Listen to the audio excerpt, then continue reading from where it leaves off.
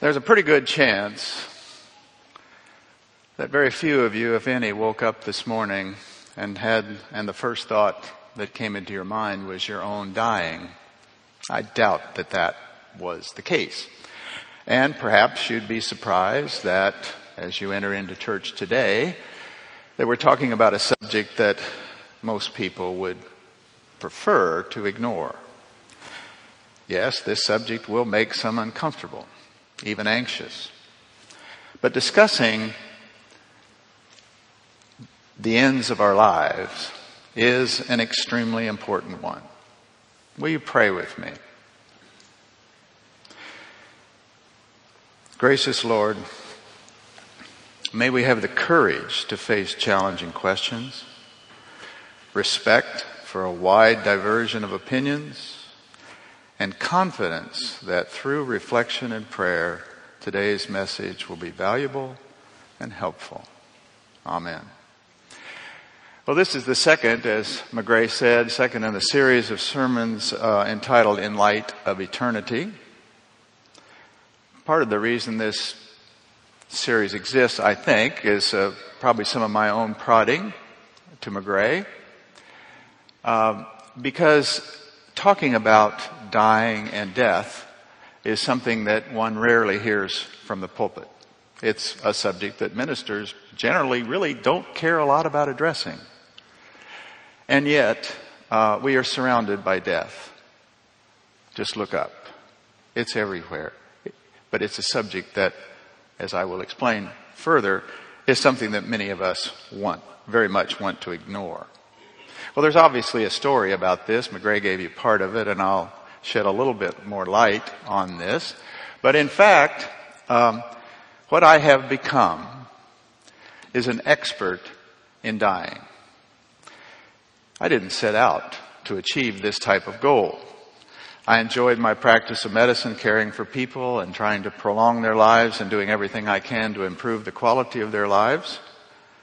But like any other situation, any other physician, my patients gradually declined and died. And I found that when I visited them in their homes, whenever possible, that I found this a very special, a very intimate time, even spiritual in nature. And one of the things that got me started on this journey that really began in 2005, now 11 years ago, was one Sunday at Hyde Park United Methodist Church. Reverend Harnish announced that today we would have available for the congregation a booklet created by the Endowment Committee entitled A Gift from the Heart. And I remember leaving the congregation that day and picking up my booklet and looking through it and saying, wow, boy, they really did a favor for everyone here by putting together in a booklet all those things that we need to have at hand at the end of life. I mean, where the booklet provided that in a beautiful way. But as I read through it, I was disappointed in one thing. There was virtually nothing talking about the medical realities at end of life. For instance, imagine these questions. If I was severely ill, how would I want to be treated? If I was severely ill, who would speak for me? What sort of medical treatment would I want or not want? What is a DNR, palliative care, hospice, and many others? So my background is as a practicing physician, as a cardiologist. So I obviously dealt with a lot of people with very advanced disease. But as I got to thinking about, well, what would I want in that booklet? It really started off this whole journey in a nutshell. And one of the first things I identified was not only does there have to be something about medicine, but there's another part of dying that's very important, and that's the spiritual side of dying. And I thought, well, if I'm going to try to talk to people about dying, I need to know a little bit more about the spiritual side of dying. So I went undercover. I became a chaplain. At Tampa General, they have a program where they train primarily divinity students who need a hospital experience to get a chance to see what it's like to be in a hospital. So I took that course. So my badge, I turned it around, and instead of saying MD, staff physician, it said chaplain. And I went to visit people as a chaplain, not as a doctor. I could see their medical realities, but I didn't want to talk about their medical realities. I wanted them to talk to me as a chaplain. What's on your mind? How are you feeling? It's a great deal.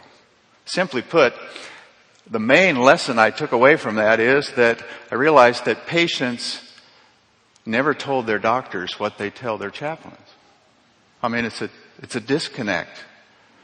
Doctor, you're supposed to talk about your body. To your minister, you're supposed to talk about your soul. But wait a minute, these two are very intimately tied together. How do we connect those? Well, I thought I had to, being a professional student, and always wanting to go back to school, I'd always threatened that. I didn't know what I'd do, but given this that was developing, that's what led me to Duke Divinity School. And one of the reasons I got to Duke was because of a program within the Divinity School they called the Institute of Care at End of Life. So there was a focus in the Divinity School on this aspect of our lives. And there were 3 physicians who were on the faculty. And that gave me some comfort since I knew I could speak their language at least. I didn't speak theological language. So I had some comfort in knowing that I'd have colleagues that I could share this with. One of my professors, who's actually been here to Hyde Park a number of years ago, wrote this statement in the introduction to his book called Living Well and Dying Faithfully. If I can see that quote. Dying is a spiritual process with medical implications. Now, that's a profound statement because it absolutely turns on its head the way most people think and most doctors think about dying. Well, it's a medical event. Well, yes, there are medical aspects to dying, and I've become somewhat of an expert on that as I work with hospice. But in fact, what's really important in this particular time in our life are those spiritual things that are going on between the patient and his family, between and other family. It's very much a spiritual process. Now, most doctors, as I say, don't address these issues, but there are 2 prominent exceptions, 2 recent exceptions, and there are 2 books I'd like to recommend to you. The first is by Dr. Atul Gawande, a Harvard-trained surgeon, world-class training, but he was humble enough to admit that he realized he didn't know how to talk to his patients about dying. And he proceeded to work through this process in a beautiful book entitled Being Mortal. Many of you may well have already read that. The other book that I'd like to draw your attention to, When Breath Becomes Air, was written by Dr. Kalanidhi, a neurosurgery resident at Stanford University. And Dr. Kalanidhi developed stage 4 lung cancer in the last year of his 7 years training as a neurosurgeon. He died. But these books give powerful insights into dying and the care of the dying. I encourage you to look at those. So we don't want to focus on our own dying. That's one of the last things we want to think about. Actually, I like the Woody Allen philosophy on dying. He said, I don't mind dying. I just don't want to be there when it happens. Or as Jim Harnich used to say, no one gets out of this life alive. So it is something that there's some reason for us to pay attention to this. I would submit that there's two reasons why Americans have so much trouble with dying. And those two words are denial and defeat. We are the great recipients of tremendous advances in technology and medicine. I mean, illnesses now, 100 years ago, would have been an immediate death sentence.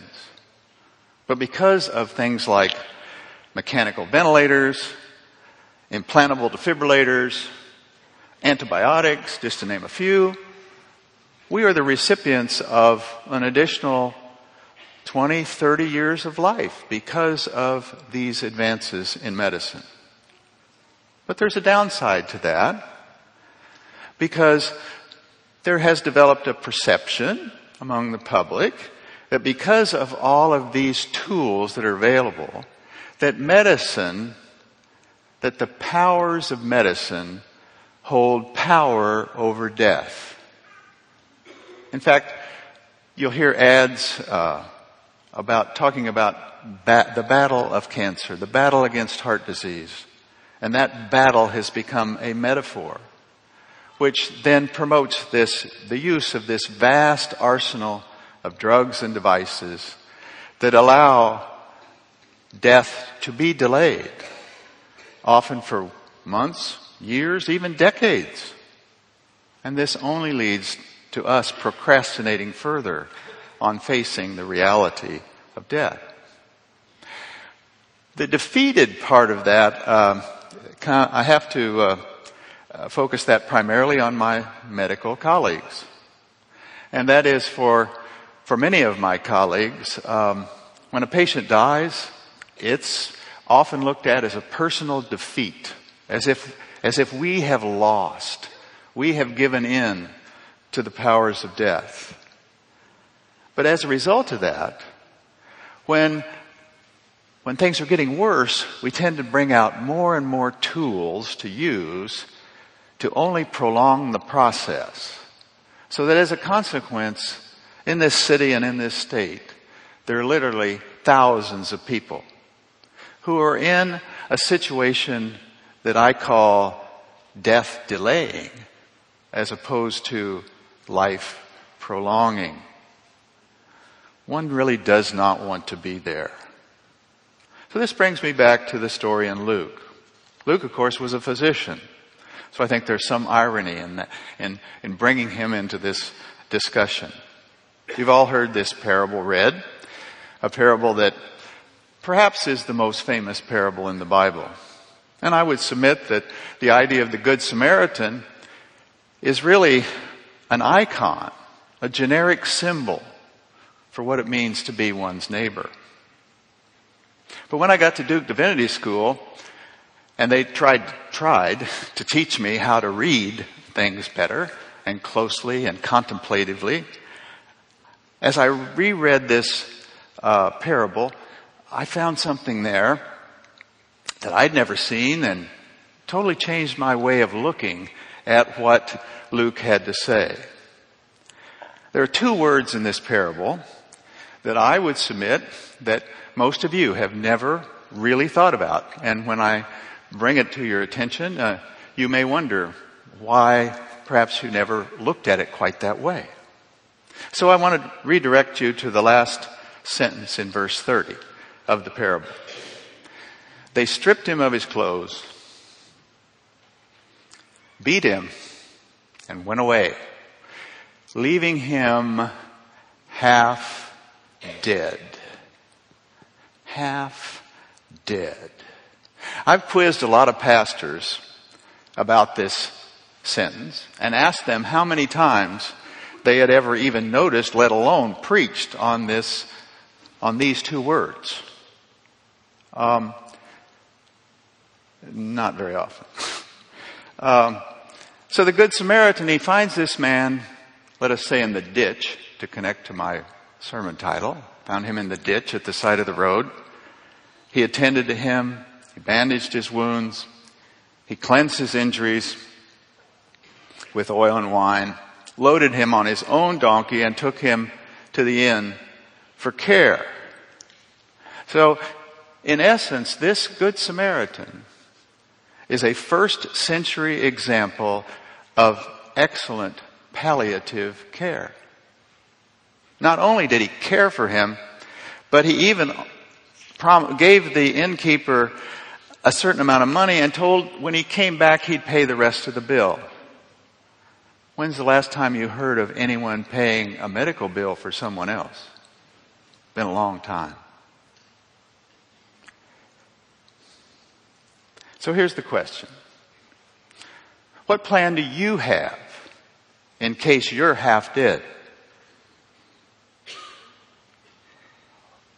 Who will be there to speak for you, let us say a Good Samaritan, when you can no longer express your autonomous wishes for how you want to be cared for?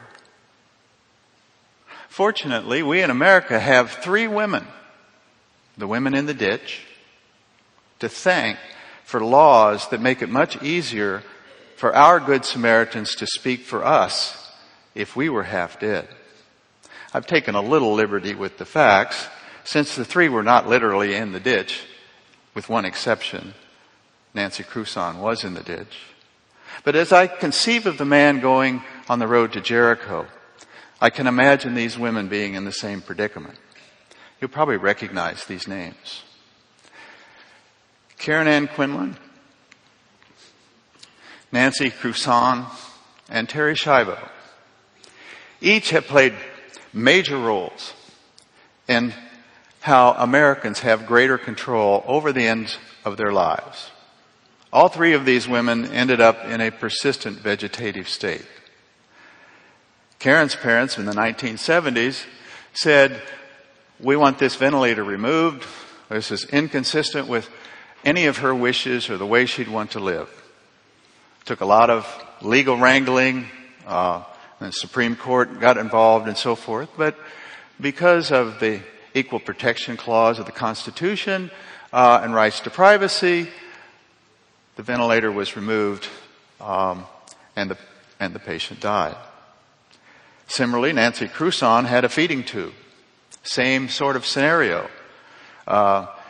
Again to the Supreme Court to finally allow this process to occur based on her wishes. And of course, Terri Schiavo, any of us that have lived in this area, in Florida, or in the United States for that matter, remember the tremendous ordeals surrounding the desire on the part of her husband to remove her feeding tube. But as a result of all this almost circus-like phenomenon that occurred with Terri Schiavo, as a result of that, the rate of completion of advance directives by people in the United States went to its highest level ever. 3 women left half dead on the road to Jericho. 3 women whose tragic ways of dying provide each of us with the promise of control over our own dying. 3 women who each had a Good Samaritan to speak for them, advocate for them, and whose legacy empowers us to make decisions so that none of us or our loved ones have to grapple with being half dead. All states in the United States now have recognized advance directives as legally and binding directives for the care at end of life. Advance directives are not perfect. It's impossible to imagine every possible scenario of what can happen in a medical circumstance. But by starting the process, by having a conversation between husband and wife and families and children and parents, one can begin to address this really agonizing set of decisions that often follows. In the endowment booklet that will be available to you as you leave here today, there is a list of places you can go to receive information about an advance directive. But the process begins with a conversation. So I would say to the seniors here, I don't mean high school seniors, I mean us seniors, us seniors.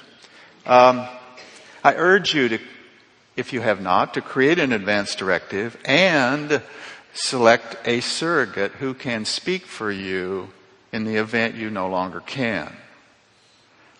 Seniors, you need to make this very clear to your children so that when I have to deal with you at the end of your life, that I don't have to have arguments with your children about what you wanted because it's clearly stated here in your advance directive.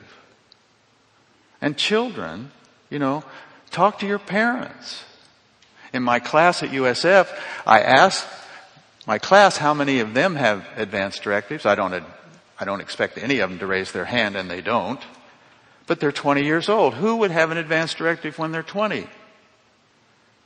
Except I point out to them that all three of these women were in their 20s when they died. So it's a conversation that Luke wants us to have. Little would he imagine in the 21st century of how those words about in the parable of the Good Samaritan would resonate with us in our modern technological age. No one wants to be half dead. The reality can't be escaped, but the process can be managed with thought, planning, and prayer. We can be good Samaritans to one another. In the name of the Father, Son, and Holy Spirit. Amen.